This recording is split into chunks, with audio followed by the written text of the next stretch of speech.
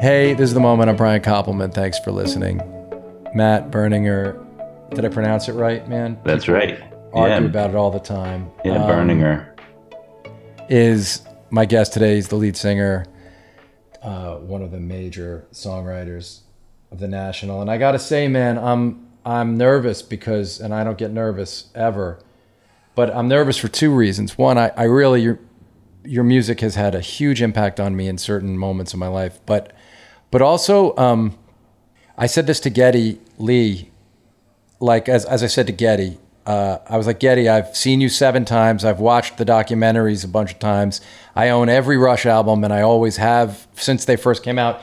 But to Rush fans, I don't count as a Rush fan because it's not enough, you know. And I know music matters so much to people, and so I know that. Like I was listening to you talk to Amy Mann, and I know Amy, and I'm an old time Till Tuesday person, and the person who set up that interview goes, Amy was in Till Tuesday with John Bryan, and I started screaming at the thing, like, no, that she was. So I know someone's gonna listen. I'm gonna say something dumb about the National, like that Amy was in Till Tuesday with John Bryan. So I apologize to National fanatics. I'm a real fan, like I swear, but I'm gonna probably say something. I'm wrong about, as you know, I'm wrong about most of my own facts. So we'll just pretend we both know exactly what we're talking about. Yes, that's it. I just so people understand. So I guess here's where I wanted to start. I mean, the new album is absolutely brilliant, and I was so happy. You know, I wrote you the first time I played First Two Pages of Frankenstein. I just kind of freaked out.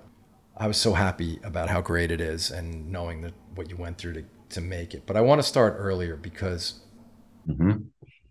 I was listening to the old records, and I realized when I put on Alligator, and one of the most emotional kind of days I had as a parent, and I don't have to, the specifics don't matter, but I had to go deal with something at my daughter's school, and I was walking through Central Park right when Alligator came out. And this was iPods, not phones. So there was no other distraction.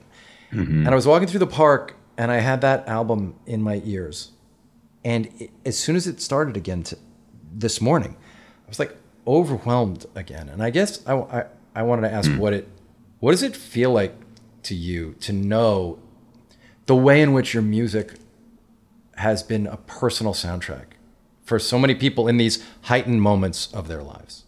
That is I would say that kind of thing that you just experienced. I just yesterday I had that kind of a moment with a record, Tom Waits, his the early years, Volume One, and and it was I hadn't listened to it in so long, and I put it on, and I knew exactly where I was when it was sitting in my parents' house when I was home from college, sitting and looking at a fire, and I think it was, in Cincinnati, and I have a feeling it was like it had to be right. I bought this record right when I was probably home for Christmas after going to college for the first time, and meeting my first girlfriend, and coming back in love, and just, and I think I was sitting up late at my parents, they went to bed, and I think I got into my dad's like good stuff, and we hardly had any liquor in the house at all. They didn't even let them drink that much, but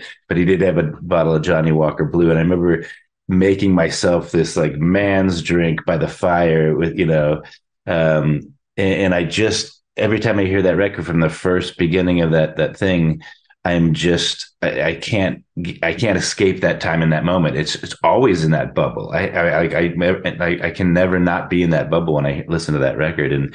And yeah, so to answer your question, that's the magical thing. And I movies are different, books are different, paintings are different. I think sometimes, I mean, people can have that magical moment the first time they, saw a painting, and never forget it. But it's usually in a museum. It's not, but there's something about music happens in the middle of it, right, or during your life, sometimes in the background of your life, and it captures it in a little place. Sometimes you have multiple experiences with music, and then it evolves with you over time. But other times there's these, and I don't know what does that. And those experiences are what make you feel connected to the whole universe. All your pain, someone else got it. All your stupid humor, you get something that not many other people get, and all your whole identity sometimes happens in those moments. Those moments you become you. So the idea of other people having any kind of moment close to that with anything that we've made and struggled to make, and yeah, that what we're trying to make is something that will have that magical power, and whatever it's very hard. It's very hard to kind of get something that works well enough that it'll work that kind of weird magic. Well, yeah, because it's ephemeral. Like the reasons are ephemeral, right? When it happens that way, all sorts of different things have to come together. I mean, in some ways, binging, sometimes something can do that. Smells do. Like there's this hotel my mom used to go to sometimes, and if I walk through that hotel, the smell of that room immediately brings me back to these Mm-hmm. moments. And your music, the music that you and the band make, I think, has a timelessness to it.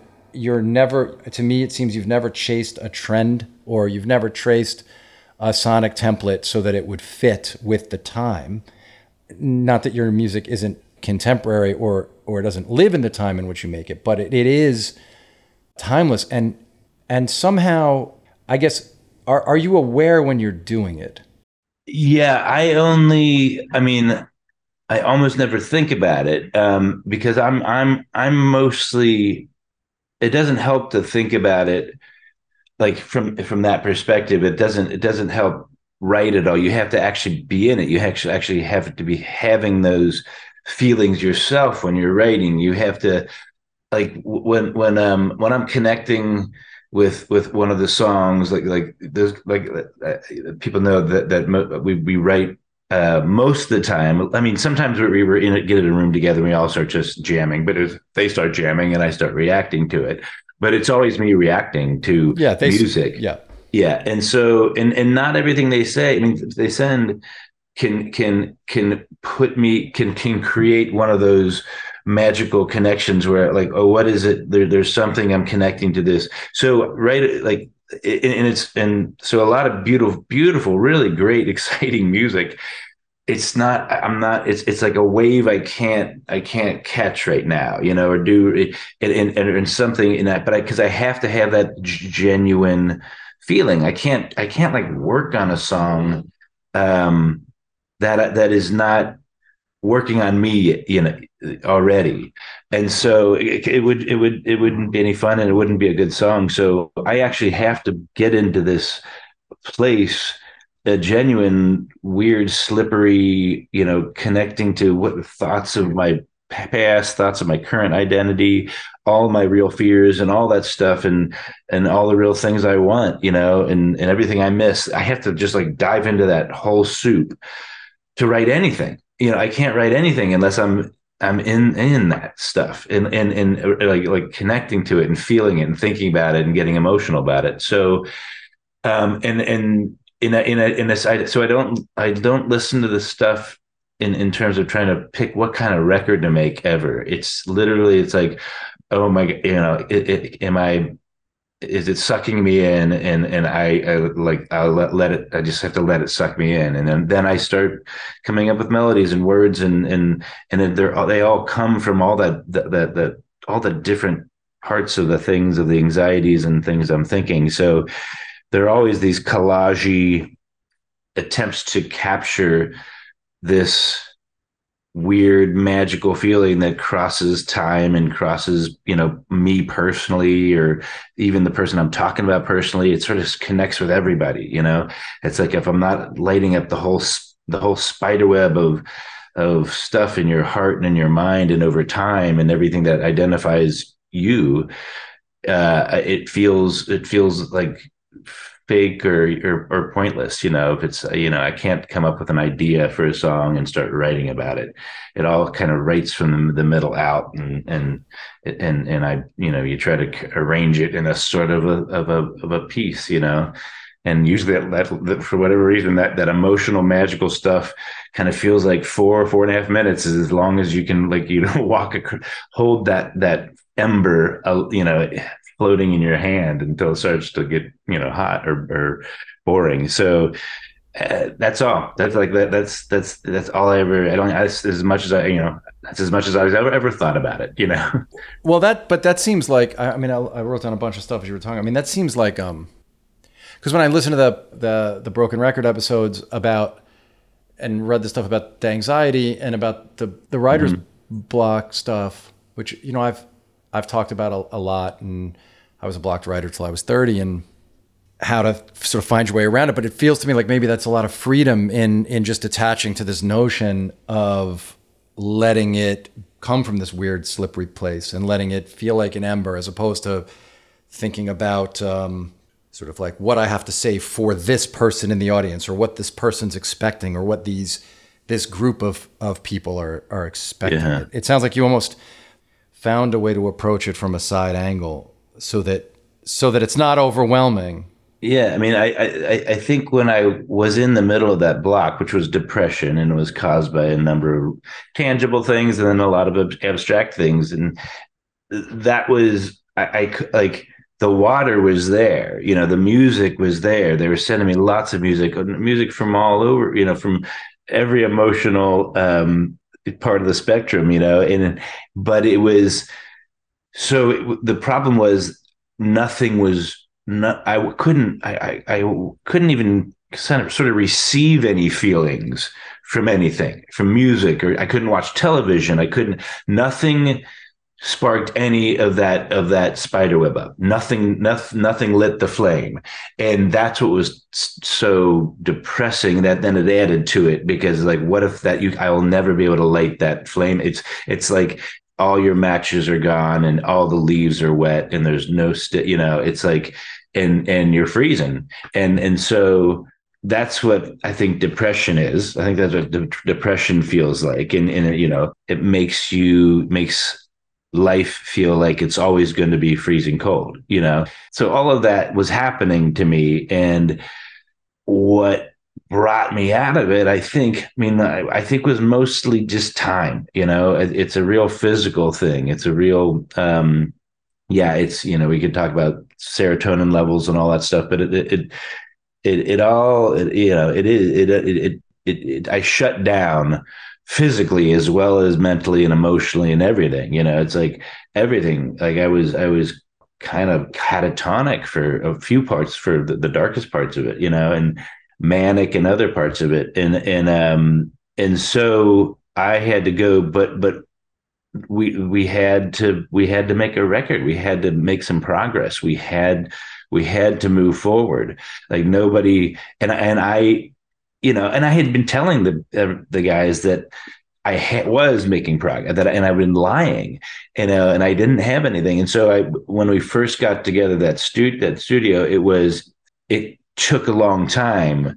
It wasn't like suddenly, oh, we're back in this, and I get in front of the microphone, and all of a sudden that fire gets lit up. I sat in the booth day after day in front of a microphone, or upstairs on my laptop staring at nothing, and just not being able to, no, nothing coming, and it was torture, and it was just then just little bits and pieces, really slow, started little sparks here and there, but it was a long time before the fire was really going. And I think a lot of the record was like, and Aaron was like, "That's okay. Maybe this record just kind of is the sparks. We don't have to build any raging fires, yet." Or anything. And later, some songs toward the end of the process, became, like Eucalyptus, and other ones became a different feeling. But yeah. So that is, yeah. My process is simply feeling connected and losing myself in it, and trying to capture thoughts eventually in that space or around that space, and trying to capture some melodies that they go to in and around that space, and then walk away. Don't fuck with it. It's like you don't. I do belabor little details and stuff, but once it's recorded, I kind of like let it be that version, let it be that adolescent, infantile version of that song, and how we can finish it later, but this version is like, here it's the snapshot, and you let it go. Yeah. Well, yeah, sneaking up on it doesn't mean, and then letting it feel alive or messy doesn't mean it's not super specific. Like, of course, your craft is incredibly high level, Mm-hmm. but like editing craft, right? The piece of it that involves the editing or refining is totally different than this sort of impulse thing, right? Than the creative impulse that Mm-hmm. lets you take off and fly. Once you're in flight, you can Yeah. put the flaps how you want to go, but Yeah. it's getting in flight, right? That's Did the you read, there was a thing. recent thing, I think it was in the New York Times, it was about why, I think that it was ostensibly about why sad songs resonate with people. And it was like they talked to all these scientists and psychologists, whatever. But the part of it, that seemed simple to me. Sad songs resonate with people because you identify it and you feel less alone. That was like, I've been saying that forever. That's like, we've already said that today. But the part that I thought was most interesting is that when they collected people, the music and the songs that people felt most a love for and connection to, or empathy for, or sympathy with, were definitely the ones that not only like had kind of sad, melancholy lyrics, but had technical errors, had mistakes, wrong chords, or strange, harmonies, that, or weird voices, or just things that should have been fixed in any, in but were left in, or just like the flawed, like in the things that were technically perfect, same song, same, maybe singer even, or whatever, were less beloved and less, and weren't the ones that people felt the most connected to, or it felt were the most beautiful. So I No, that's really an am so amazing. happy That's an about that. Yeah. amazing thing. I mean, if I used to talk a lot to Joe Hardy, the guy who engineered "Pleased to Meet Me," about this, and he worked with Jim Dickinson, and like Dickinson was fully happy for there to be all these mistakes, as obviously like what could Stinson and Westerberg were only going to do that, and it would drive Joe as an engineer and mixer crazy, and I would always say like, no, dude. Like years later, even he would go, I hear all, and I'm like, no, man, that's the magic is in the fact that Yeah.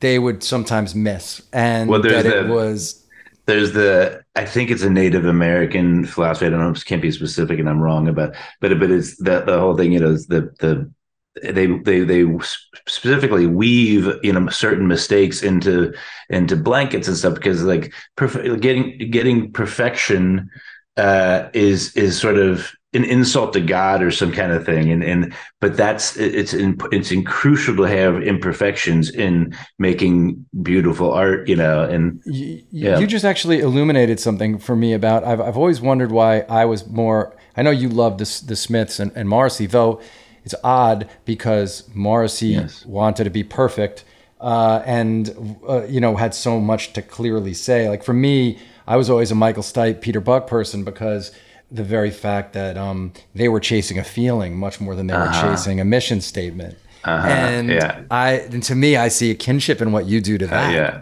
Yeah. Because especially the first, like say, four national albums, it is about an emotion, a feeling, a mood, a tone, Mm-hmm. and you're saying real stuff. Obviously, Mr. November is really about Uh-huh. something, but it's as much about what's in your heart as it is what's in your brain. Uh-huh. Yeah. I wish I could, Michael Stipe is definitely one of those sort of blurry lyricists, and that I just love. I wish I could be as good of a abstract expressionist in his lyrics as he is. And most of my lines are like pretty, they make sense in a phrase, and but his, swan swan hummingbird hurrah, we're all free now. It's like, I mean, just things like that, just beautiful, abstract, I'm always jealous of that. Like, I mean, Stephen Malkmus is one of my favorite lyricists, Yes. and he's a real abstract, Cy Twombly, John Ashbery kind of a painter poet, and Yes. I love it. I love it so much, and I'm jealous of that. I get I too I go I'm more of I think the low A Leonard Cohen would kind of go back and just try to get the phrase just right to say that weird little thing. I work in different types of Legos, I think, but I not all the time. But yeah, I marvel at lyricists, at different lyricists, and all the time. I'm just yeah. Me too. I obsess about it. And I think, well, it's interesting. Yeah, you're a storyteller, of course. And it's clear you know what you're saying all the time, but I think stuff's, in any kind of music, the great thing about music is we could both listen to a Towns Van Zandt song and there's no more specific, go ahead, please tell me what Pancho and Lefty, really everyone, it's so Mm-hmm. specific and we could tell each other the story, but I bet you we would tell each other slightly different stories. Mm-hmm. Right. Yeah. No, I know. I do know the blurriness of imagery is always pretty good, and I'm always attracted to. I mean, when I'm writing, I think I often like the lines. Well, that could actually mean the opposite of what it says, or that actually sort of that gets close to it, but as close as you can get to something like that, and just and other bits are just a genuine concrete description of a visual or a or a phrase, or something, or a sentence somebody said, or a conversation. It's a combination of those different types of things, it's like a yeah, some are Here's windows, something some I've are never bricks, heard some you, are I've never heard you asked this question. And if you, maybe I haven't do it. Do you want people to listen with a lyric sheet? Is that how you listened when you were young? Do you want them to, as they're walking around listening, or lying down in their bed listening, or driving around listening? I go to the lyric sheet if I'm either really confused about something or there's a real reason I want to memorize something exactly. But I love the idea that as a listener, I might misinterpret. I might hear something slightly different that just has a certain feeling. But then some people really, really want you to, and I think some artists make you want to do that. I'm curious, when you think about your perfect fan, your perfect audience member, your perfect listener, is that someone who's listening and then open and go into the site and reading the lyrics along? well, I don't really think um people actually I won't say what I think people should or shouldn't do, but as people dive into it however they want to, it's but I was reluctant to put the lyrics printed in the first few records, and because I am very much one of those people that, like, I don't actually pay that much attention at all to lyrics until the third or fourth time that a song comes on. Things will resonate with me, and I won't even know it, and I'll be like, "What was that one song about? Whatever." And I'll go back, and it isn't until much later. And so yeah, for me, music, the lyrics are always way later that I start to kind of like listen and pay attention. But I will still almost never go too, like, I will swim in a song for a while, and I'll like, oh, this is about this and this, and then I'll hear it again another time, and like, wait, this, I'm having totally different associations and I'm never really even thinking about what this song is about. Often I'm just thinking about my own problems, and the song has like has pulled me into an emotional place where I'm actually thinking and trying to solve my own problems. And this song, I'm not listening to any. I was, like I said, Tom Waits' early years. I was sitting there, and I was actually kind of trying to pay more attention to the whole record, because it had such a thing. And there were some songs I was like, I didn't know it was that song was about that. I never actually listened to the lyrics of this song. I just always experienced it in my own world and having my own things going on. And so I don't care if anybody ever looks or pays attention to the lyrics really that much, because they're supposed to make you think about yourself anyway. Yeah, the transcendence in music. I just think part of why your music hits me that way is I feel like I always understand the emotional resonances. It hits me so deeply emotionally that the Yeah. words used to get there, while they matter because they're the kind of like footholds or the handholds up the mountain, Yeah. Yeah. the it is the climbing up the mountain that your being is doing. And I think that I do hear a real kinship. I understand the Tom Waits piece, and I do hear a kinship to this, to music that's imagistic, as well as hyper specific, because it's open. Yeah. I think what you Yeah. do is really open, right? And open hearted in a way. Yeah, yeah. I think I'm just always I'm collecting the lines and I'm putting the pieces together and the melodies and all that just to try to spark something in me and like it feels I have to feel that, see the spark or see that weird, that magical sort of, that thing has to strike that chordal thing in my heart or my brain in some kind of way, and then I'm like, okay, that works, move on, put some others around it, and then the whole thing is kind of like it all that has that sparkly magical bubbling soup, and I don't go into a song ever with an idea of what kind of song or what kind of bubbling sparkle soup to make. I don't. I just you just have to wait and see, throw in stuff and see if the magical cauldrons creates a spell. That actually makes so much sense to me and feels so right with what you do. And I love hearing you say it.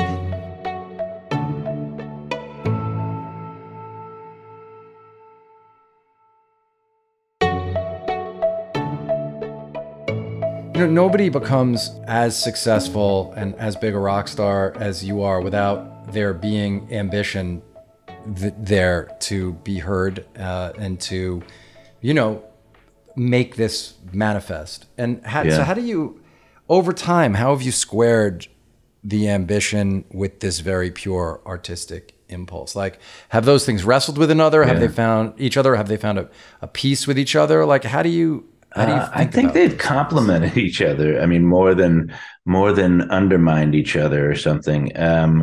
I think we've when this band started, like I was never in pursuit of music. I mean, I had a college band which I was Right. sort of kind of slipped into, and I wrote the lyrics and sang half of the songs on the record that we put out. We made and printed ourselves and had two gigs. But that did spark this, like, oh my, like the idea that maybe I could be in a rock band. But it wasn't until many years later, till I was in New York and had a job and everything, that I was pretty successful at, and I was getting burned out and tired of it. And so so getting together with Scott and Brian and then Aaron and Bryce and all that, when that over that period when that band got together, we were ambitious because the scene and everybody around it was so good and so inspiring. Jonathan Fireeater had sparked something in New York, and then that led to those bands that were playing at the same clubs in New York City that we were going to see. So yeah, seeing the Strokes and Interpol and yeah, and TV on the radio, just totally, and Walkmen, were seeing those bands all the time. Spoon came to town, and it's like played at Brownies, and I just I just blown away by so many bands, when we were just starting. And yeah, that made us very ambitious. That made us really, really want to people to hear what we were making and be noticed. And I mean, it's so funny because, I mean, I think about our record. We knew we couldn't. There was something, we didn't. It took us a long time to figure out what we sound. I mean, I won't say it took us a long time to figure out what we sounded like, but it took us a long time to sort of, I think, gel into the best version of us. I'll put it that way. It's like, I listened to our first two records and really love them, and I just hear all the just everybody pulling in strange directions and all the experimental. Just I remember, like, I start to remember like what I was trying to think about and stuff. It's all, I love it all, but it is curious to me how kind of, I think, oddball those two first records are, when we were so ambitious to compete with all these bands that had these just hits, just like incredible, punk rock, just like fierce, lovely, funny, silly, just virile, just total virile and feral and everything. These songs, and we were making these oddball weird things, and we were like, we're gonna throw that cat into the ring and see if it can fight. It's like what? But we were ambitious from the very beginning. Yeah, I mean the first two albums, they totally do sound like the National, and although sure it's in a more larval stage, you're Mm-hmm. a Borning, but it's still there. But I am really interested in when you were making Alligator, which took this leap, and I'm going somewhere with this because this is something I definitely want to ask about. Like, what were your so you make the two albums, and I know that when you guys were thinking about whether you're going to quit your jobs and all that stuff, but as the songs came together for Alligator, well, I wonder if it was clear to you that they were kind of like propped up in a different way. They were available to a different kind of audience. Yeah, Or that was our first full length for Beggar's Banquet, um, which then eventually sort of 480 became the first records we put out on our own, and then the EP right in between was sort of the bridge. But Alligator was the full first time we knew that we a record was going to come out with promotion, a record, and we were going to enter the story, that world of what, where Interpol and all those other bands were just and now, and by this point, more new bands were coming into that space, from the UK, and there were Libertines, and there were so many different bands were starting to come in, and then even from Brooklyn, and where we were, other bands were just really popping up everywhere, and great, just amazing bands everywhere, and so we knew that this was going to say he was going to try to plant a flag or be just crushed, right? And again, it's like people talk about, but this was a time where Pitchfork was that's where all of that stuff was happening. Enemy and all those yes, other places were, but at least we were right in the center of that Pitchfork bubble, and in the center of a Pitchfork story. They had created their a whole narrative and lore about the Lower East Side and New York City, and it was, we were in chapter 2 of that. What was starting to happen around Brooklyn with Clap Your Hands, Say Yeah, and Grizzly Bear and Beirut and all these other incredible bands, and we were one of those, and so it was like and that was a time where if they gave a good review, or it could really knock the wind out of your sails, and or vice versa, send you off onto a trajectory that was also just never like Clap Your Hands is a great example of a band that's like such a creative, cool, awesome, incredible band, brilliant music, brilliant record, and it was hyped a lot, but it was so hyped that it was like nobody could survive it. Even the Strokes, even I would say, all of that stuff that already you were kind of seeing how, through or right around that time, it was like you could be launched or you could be destroyed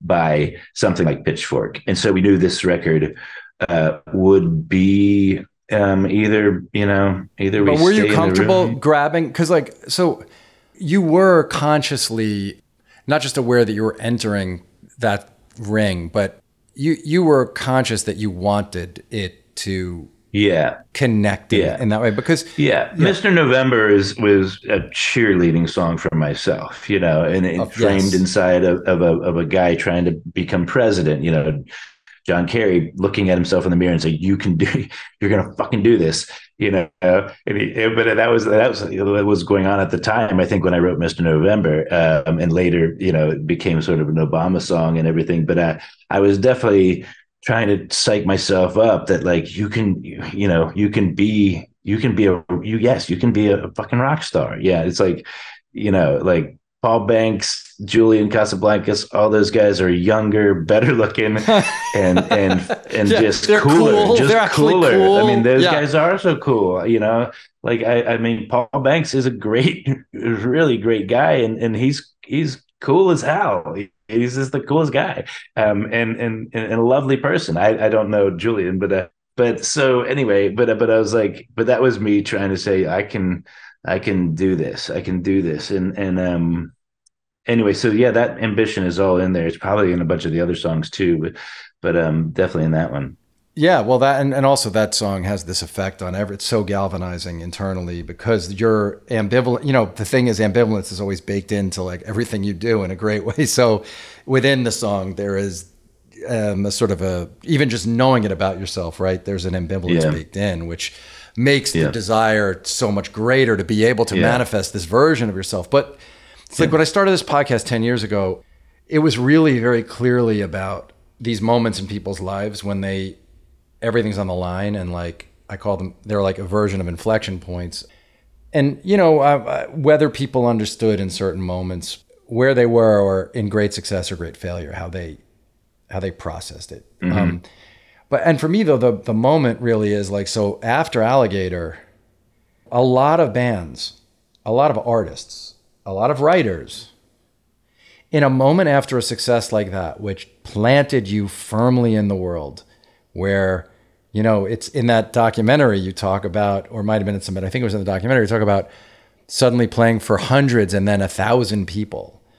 I'm talking about, you know, the first doc, not the one your brother Hmm. made. Yep. And then you go in and you make Boxer, which to me was like, I think like going from Unforgettable Fire to Joshua Tree or Document to Green. It's like, and a Uh-huh. lot of people wouldn't have picked up that mantle, and really a lot of bands haven't. You know, a lot of bands and artists are like, I'm just gonna, this is, I've found this bathwater and I don't want to make it Hmm. any hotter. It's Hmm. perfect where it is. But you guys like turned it up, and I just wonder what that all actually felt like to you. Hmm. Whether you and Aaron, like whether you know, did it feel like, okay, I want to see how big this can get. I want to see how this community, how much this community can grow while staying, you know, true to what we are, Uh-huh. you know? It was a really it was I don't I don't remember any of us actually having too many direct conversations about it, but we were it was a weird combination of knowing that we had entered the story. At least we like it wasn't like we were suddenly number one on anything. We were in there. We were in the playoffs or something, whatever. We could uh Yeah. so so Yes. so yes, so going into Boxer was definitely felt like that did feel like in many ways our sophomore album. I think we really got that feeling, that struggle that all bands go through to make their second record, who get any attention at all. Often it's all those bands' fourth or fifth record. In reality, it's or so this was our if you include the EP, Boxer was going to be the fifth thing that we released, right? And but it felt like the second in many ways. And but the struggle, I remember, or at least, was not to get stuck in any corners. And we could already see that, like, so many of the other bands that we were jealous of, we could already see that, oh, they might be stuck in a corner a little bit, and I mean, I don't remember thinking that so specifically about any band, but I remember I was really nervous about that. And the fact that the song like Mr. November or something that are able, or what the ones that got us the attention were me screaming my head off, in a way. And I did not want to do that. I did not want because I did not want to be that band that always has, two or three, like a couple of screamer songs on it, and then a bunch of others. I wanted this record to be very different from the first one. And that was one thing I could control, right? It's Yes. like Yeah. Right. it's like the Yes. only thing I can control in terms of it is like how I sing, and how what character I am going to be.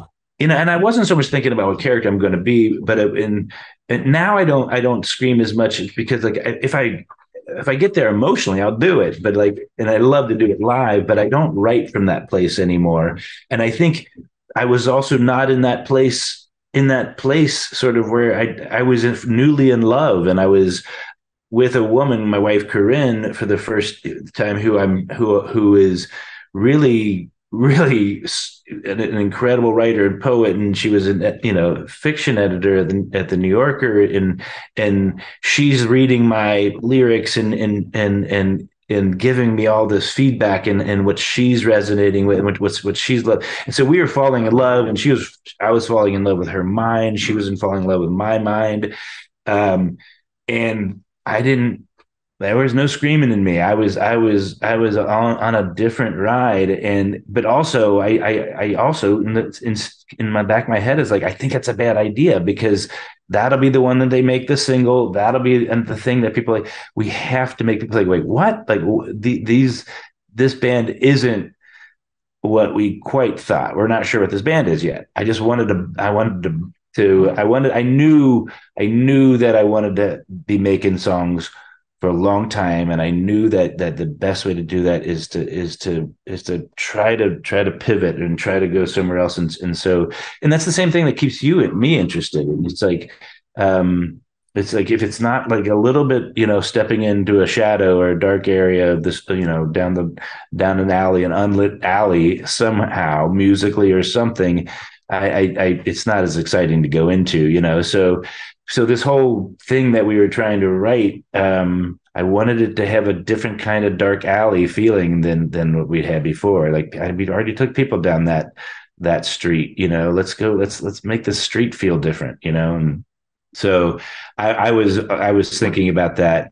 I think a lot. Second to all the just the things I was thinking about with Corinne and all those fun anxieties and stuff that you're working through in real time with the first person you've ever been totally in love with. Right, in love with in that way. Well, and also it's fascinating hearing you talk about this stuff because albums still really mattered and albums still matter when you put them out because your fans are so acculturated to albums with you. But when I think about those albums, when I think about Alligator, yeah, of course I think about Mr. November, but I really think about the way you invited us in on those first couple tracks, and that's not about screaming. You're welcoming us into this world, and it is a contemplative place of deep feeling. And yeah, one of those emotions might be this ebullient, sort of hopeful, cathartic thing, but another side of it is this. Nobody mentions David and David much when they talk about, but I think about that first David and David album, and it has like a lot of kinship to your first few records. I don't know if you've ever listened to it or not. Well, I do know that in terms of like my personality and I'd kind of done the Nancy band had kind of a pavement sort of spirit to it, but when the National started, I was very much in the Tom Waits, Leonard Cohen, Nick Cave. Those are the Yes. three because those are the ones and Morrissey and Michael Stipe, but those were those I knew that I could maybe be a version of one of those types of guys, right? But I'm not going to be. I knew I wasn't going to be David Lee Roth, and I knew I wasn't going to be Paul Banks, and I knew I wasn't going to, be whatever, It's like so. So I did. I was embracing, trying to sort of figure out a way to be comfortably myself across those records, and I think Boxer is where I genuinely was most, finally got to be like grew up and I became myself, for sure or something. Yeah, well, and I wonder if that's why it exploded the way that it did, because it was like the synthesis. It was, yeah, the synthesis of the ambition and the creative thing, and you settling into your own skin in a way on a record. And Yeah, I fully, think Boxer is a, if you think of it as a portrait, it's like a high contrast, pretty dramatic portrait of a character, something, and it's a potent character study, and I think that's why it works, And I was trying to figure out. I was definitely trying to figure out who I was, and as a man and as a partner and as a what am I going to do with my life and all this stuff. And so I was working in charcoal, whatever.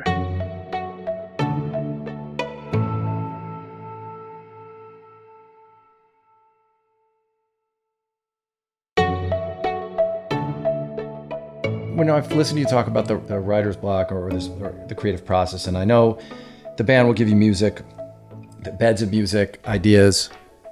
How much does finding a melody play into whether you can make something work? Because I know melody is the hardest thing to talk about for singers in a way, writers, because it's much harder to explain. And I'm surprised you don't mention Dylan that much, because I think you and Dylan share. I don't. I mean, I guess it's like, yeah, Dylan. I mean, like, it is funny that I maybe it's because like what Dylan. Everybody, you don't need to mention, but Dylan, it's important. But I do think I hear Dylan in you all the time, and I think melodically too. Like, because Dylan is one of the things people ask about right. I mean, people ask about Dylan's lyrics constantly, but the thing is that the melodies are, even if they were old folk melodies that he changed, right? Those melodies are staggering. And you have this incredible melodic sensibility, and you say always that you don't play, but how do you find melodies, and is that part of it? Like, how do you think about, does the melody and hearing a melody help inform subject matter? How does that whole thing work? Yeah, I'm often just mumbling, trying to. I'm usually, when I first start to dive into a song, I used to have books of and I have list text messages, and I have things like collection points where like random thoughts, but I don't usually sit down. I've never. I mean, very few times I've sat down and tried to write the lyrics of a song, without any music or any at all. And so I'm always listening to music and just kind of starting to, like I said, see what happens, trying to light up that spider web. And so I will kind of free associate, but often it's nonverbal mumble rhythms, and sometimes I'll blah blah blah. Just it is it's I will just try to like find my way along it. Don't know where any changes are. I don't know when the chorus is coming, or the B part of the, I don't even know what's a chorus or what's a bridge or anything. It's just like I'm reacting in real time and just making noise, like in front of it, just in front of a microphone. And sometimes it's verbal, sometimes it's not. And I'll do that. And I'll do that like on the piece of music, especially if it's one that when I start into it, that spiderweb lights up. I will do sometimes 30 like just run throughs, where I just do the whole thing and I line them up. And then so I look at a GarageBand file, and it's just scrolling through me making mumbles. And then I have to stop at some point and say, you have to go to try to come make something of this stuff. And that's when it gets hard. But even then, I kind of just, I'll listen to it and only grab one or two things, and then I'll have something else. And so lyrics are always secondary, I think, to, I won't say the melody, but the music, the song, and everything. It's like, and then once, like, I guess the beginning of like the beginnings of it, and then once I've got a few anchors in spots, or I've got like this sounds like I'm saying this, or I like this, or this works. I'll try to write something that works into it. Then I'll have these rhythms in my head, and then I'll start texting myself like just line after line after line that fits one of the rhythms in there somewhere. I think it will. And then when you go back and try to sing, lines that you wrote together to that thing, often they force you to change up the melodies, and then you feel like you find yourself like you get knocked off that whatever pattern you thought you were doing. You rewrote too many words, so you have to change your pattern and do that. So it's all a really fun, really active back and forth between myself and the music, and my writing lyrics, and then the lyrics back into the songs, and so and it's pretty, it's like, I'll write lots of lyrics that I don't know where they're going. They're just going to be on this record somewhere. And so a lot, like, you could probably rearrange, if you took the words of our records, you could probably scramble them and they'd all kind of, still work. I think it's not one song stays on theme necessarily. Occasionally, I'll like, this song is, I'm going to hit this thing over and over again. Others are three different ideas, all sort of scrambled. When do you bring Aaron into it, or when do you bring Corinne into it? Like, when do you start sharing that stuff? And Sending does the stuff ba- back.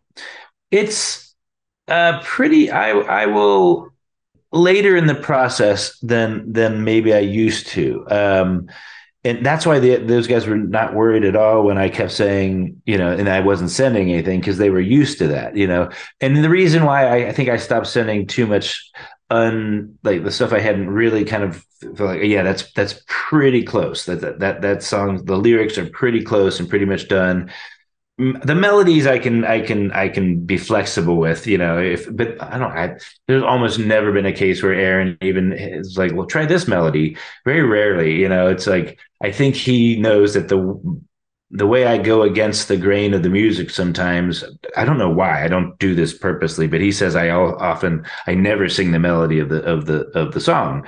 And I'm like, oh, I thought you weren't supposed to do that. But like, oh yeah. And then sometimes I do, but almost never. He knows that me finding these other weird, not weird, but just things that are sort of like, odd fits are kind of sometimes often where the magic and the yeah, that's the weirdness magic of what the band is, yeah, right? That's what the definitely. National sounds like. Yeah, Yeah. but I'm never looking for weird. I'm always looking for resonant. It just has to resonate with me, and I often do try to go for like big, what's one of those just incredible melodies that you just can't, I will always love you. I study that song a lot, and like, why is, and then I'll listen to Roy Orbison to try to figure like, how does he do that? Three different octaves, and I'll give it a shot, here and there, and it's often, and sometimes it works, sometimes it doesn't. I couldn't even tell you Well, where it's so I'm useful to do. going That's for it, but obviously, like, Harold Bloom talks about that. You in trying to do that kind of thing and in hitting it off wrong, use how you make your own always, original yeah, thing, right? So yeah, that always, makes complete set tracks totally. I want to just I don't want to go too quickly past the depression thing, because my wife, my wife and I married the right person. I've been married for over 30 years, and she's written about depression a lot. Her books and movies are about a yeah, lot deal with this stuff. yeah, And the only time I only had one period of true depression in my life. And the thing that shocked me, despite having had millions of conversations with Amy about it and reading her books about it, was the absence of feeling that you mentioned. Like, actually, I uh-huh, can picture this moment. It was after my mom had died, and I was somewhere with one of my kids, and it was a kind of the ideal thing. It was like, a few months after she had died, and I thought had processed everything, and I was with one of my kids, and I looked up and I was like, I feel nothing right now. I can't fit. It's as though you could I feel nothing. And it uh-huh, was true depression. But can you talk a little, and it was horrible, right? Horrifying, because it wasn't sadness. I expected that uh-huh, depression would be sadness, but it's uh-huh, important for people to understand that the absence of feeling is also a way that depression can show up. But could you talk a little bit about the coming back to feeling? Because yeah, how that happened for you, and sort of what those small internal changes were or felt like, how you got momentum, I guess, is what I'm asking, so that someone listening yeah, might be able to grab onto that. yeah, um, yeah. No, it was funny. It was, I would say, when I was most depressed, I think I would the I wasn't devoid of all feeling. I wasn't numb. I was terrified. Yeah. Um, Okay. and Yes. I was in a panic, and I would, so fear. I think fear was the overwhelming feeling, and self-loathing, fear, and self-loathing for letting everyone down, that kind of thing, or something. That mixture of stuff, of being a feeling you're a total failure, and the fear of it being real, and the fear of it being, and I don't know, yeah, panic. So I wasn't numb. I couldn't sleep. I tossed and turned all night long, Yes. every night for months. Yeah, I felt that And anxiety, that version of this too. yeah, Yep, I yeah. But understand then, that. but then there's that other feeling where it's just like nothing brings you joy. Nothing, nothing, no beautiful scene in a park with a kid and a balloon, nothing. I mean, luckily I was like, my daughter was the kind of the one thing. I took her to school every day and picked her up from school every day, and then also throughout the pandemic, just being that close to her was, I Yes. mean, my wife and my brother were around all the time, so I was never alone. But I think I remember, like, I am getting joy out of this child, this one thing, and so it wasn't completely, but yeah, but and also you lose, I think you lose a sense of logic. You're Yes. you don't, you can't see things in perspective, I think, at all. And even though you sometimes, I remember in the darkest part of like, I knew that I was sick. I knew that I was depressed. Yes. I knew that this was a thing that was making me, it was a mixture of chemicals, whatever. Also, all the other events and psychiatry, but it was like, it was a physical illness, and so that logic, but I also was aware of, like, my logic isn't even working. And so I'm what? Yeah. like, So what was the? Because I'd say like that's the thing, right? Every other time in my life, and every time in my life since, being with one of my children absolutely is the thing that always, no matter what, purpose and joy, right? But that's why this one moment is how I knew. Oh, I got to get help. There's the only time I ever went on meds. I went on meds for a very brief yeah, time because yeah, and then I needed the momentum. yeah, But the thing that made me know it was, oh shit, I'm here with one of my kids, and this is all I want. My whole life is geared to be able to have this moment, and hmm, it's not. right. I'm not in a state of joy. Okay, what am I going to do? So, but what happened? How did you pull your? What did it I feel mean, it like was as a you little started to bit of pull meds. yourself It out was, of it? I mean, at the brink, or whatever, not the brink, or whatever, but Yes. at the darkest. So I remember the darkest part. That was when we're like, okay, we gotta find you something. I gotta get something. I gotta get something. So I tried a bunch of several different things, and I was kind of impatient. You're supposed to wait 3 weeks, 4 weeks, something like what the fuck, it's like, can't they make something? And and then I was doing all the research. I was also, talking and stuff. And so I did. There's one of them that kind of raised the floor a tiny bit. That's all it is. It's just like, it That's a did. perfect way to say it. I Yes. didn't feel better. I went from level 0 to level 2, and that was enough to breathe. And so that was not an insignificant part of the healing, probably, but I didn't stay on them very long.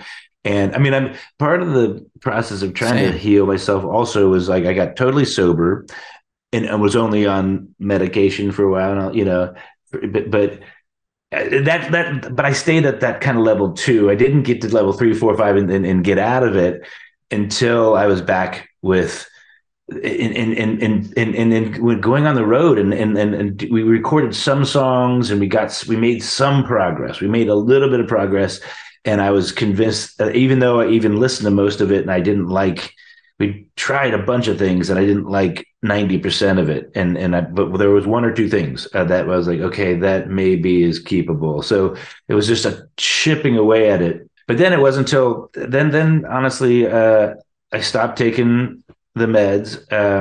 I started smoking weed again, and started drinking a little wine again with everybody, and then and I've so I'm back to that. It's like, to whatever, that pretty good. I wasn't healthy until I kind of, I think, was off the meds again or something. I don't know, but Yeah, they were, but it's but okay. it But definitely I played think an important role. it's Yeah. important what you said. Yeah, I mean, I don't take meds, and I too smoke a little weed, and it is helpful. But I also do you just a couple more things. I'll let you go. Do you Yep. meditate? Do you meditate? No, no, no. My dad has meditated since he was, since I was a little kid, and he didn't even tell us about it until till maybe 10 years ago or so. He meditates every day, and I have considered. I've thought about it, but I don't do it, and I wish I did. I sit outside, and look at the sky, and I do a lot of just sitting, staring at leaves and blowing in the wind and that kind of thing. And then, also I would ride my bike a lot. And I think that's not quite meditating, but I think that's where I can sort of like, all right, just, my body's doing something so that, that gets me maybe close to a meditative state. But no, there's a lot more to it that I wish I could do. Well, if you ever want to learn TM, we can get you Yeah. started. It's so helpful. I think it would maybe Yeah, I help, know it help is. you I a know. lot. It's Yeah. very helpful. My dad's a very healthy man. And do you do you journal? Like, did anyone hand you the artist's way when you were in the middle of this shit and say like, read the Julia Cameron and do the pages? No, my therapist tried to get me to do that, and I was part of it is like, I mean, that was like, I don't know if she realized like that's what I do. That's what my job. That's what the National is. That's what as a songwriter is in a weird way. And so and the fact that I couldn't do it was one of the reasons. It was one of the major reasons. And so she was like, and I was like, I can't do that. It's like asking somebody I who's know. having It's an the ice best. It skating is like crisis to so. just It's go, whatever, go it's get the on the most ice. useful. It is just the. I mean, whenever I'm stuck, and like you, I've been doing this. I've 25 years of making stuff, writing. Yeah. It's the most helpful. It's very helpful, Matt. But I understand completely why, and whatever had to happen that got you through this, so that you made this masterpiece of an album. I'm not going to say it was worth it for you to be in that much pain, but I listen to this album and I find it to be a totally joyous experience. You mentioned the bike riding. I bike ride, and I've been bike riding listening to the new album constantly. And Yeah.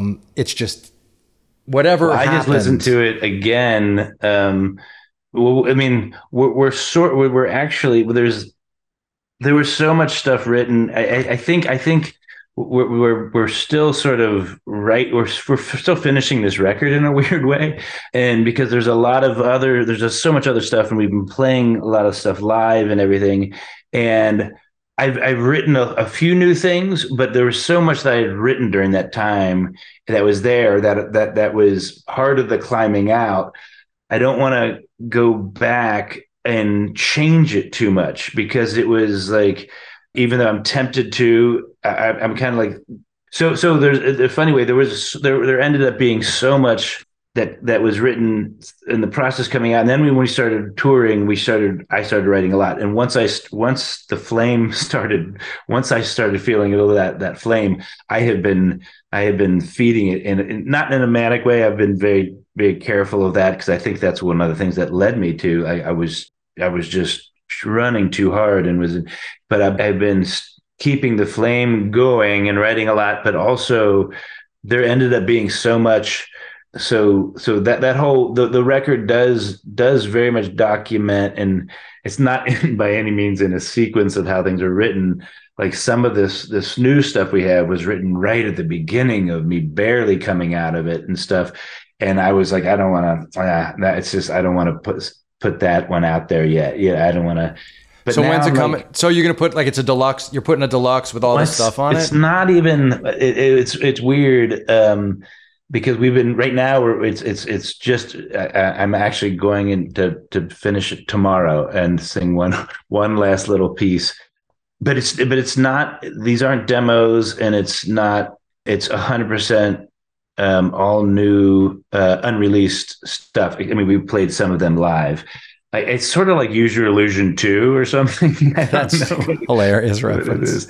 It'll be better than that. Yeah, but I don't know. For We don't know what to call it or anything like that. So because it's not a I demos mean, or a obviously deluxe or a, call it patience or something, or weird yeah, who slippery knows? place.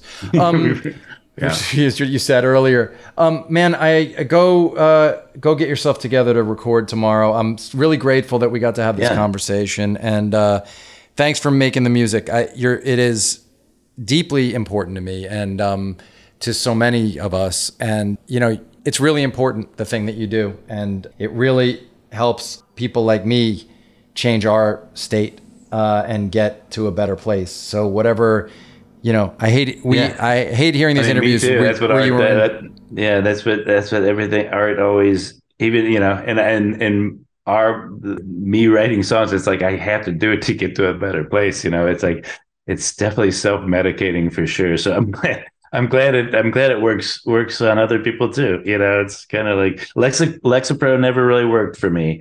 But I agree. It's better for Lexapro can get you to level 2. But then after that, you need the National to get you to level 5. All right. Thanks, dude. Thank you so much for this. Really appreciate it. Folks, Brian. You can see him on tour. I'm going to try to come out to the Garden show, and cool. Can't wait to see that. And folks, go see him on tour and get the record. Matt, thank you. Thank you so much. Thank you, Brian. Yeah. Thanks a lot.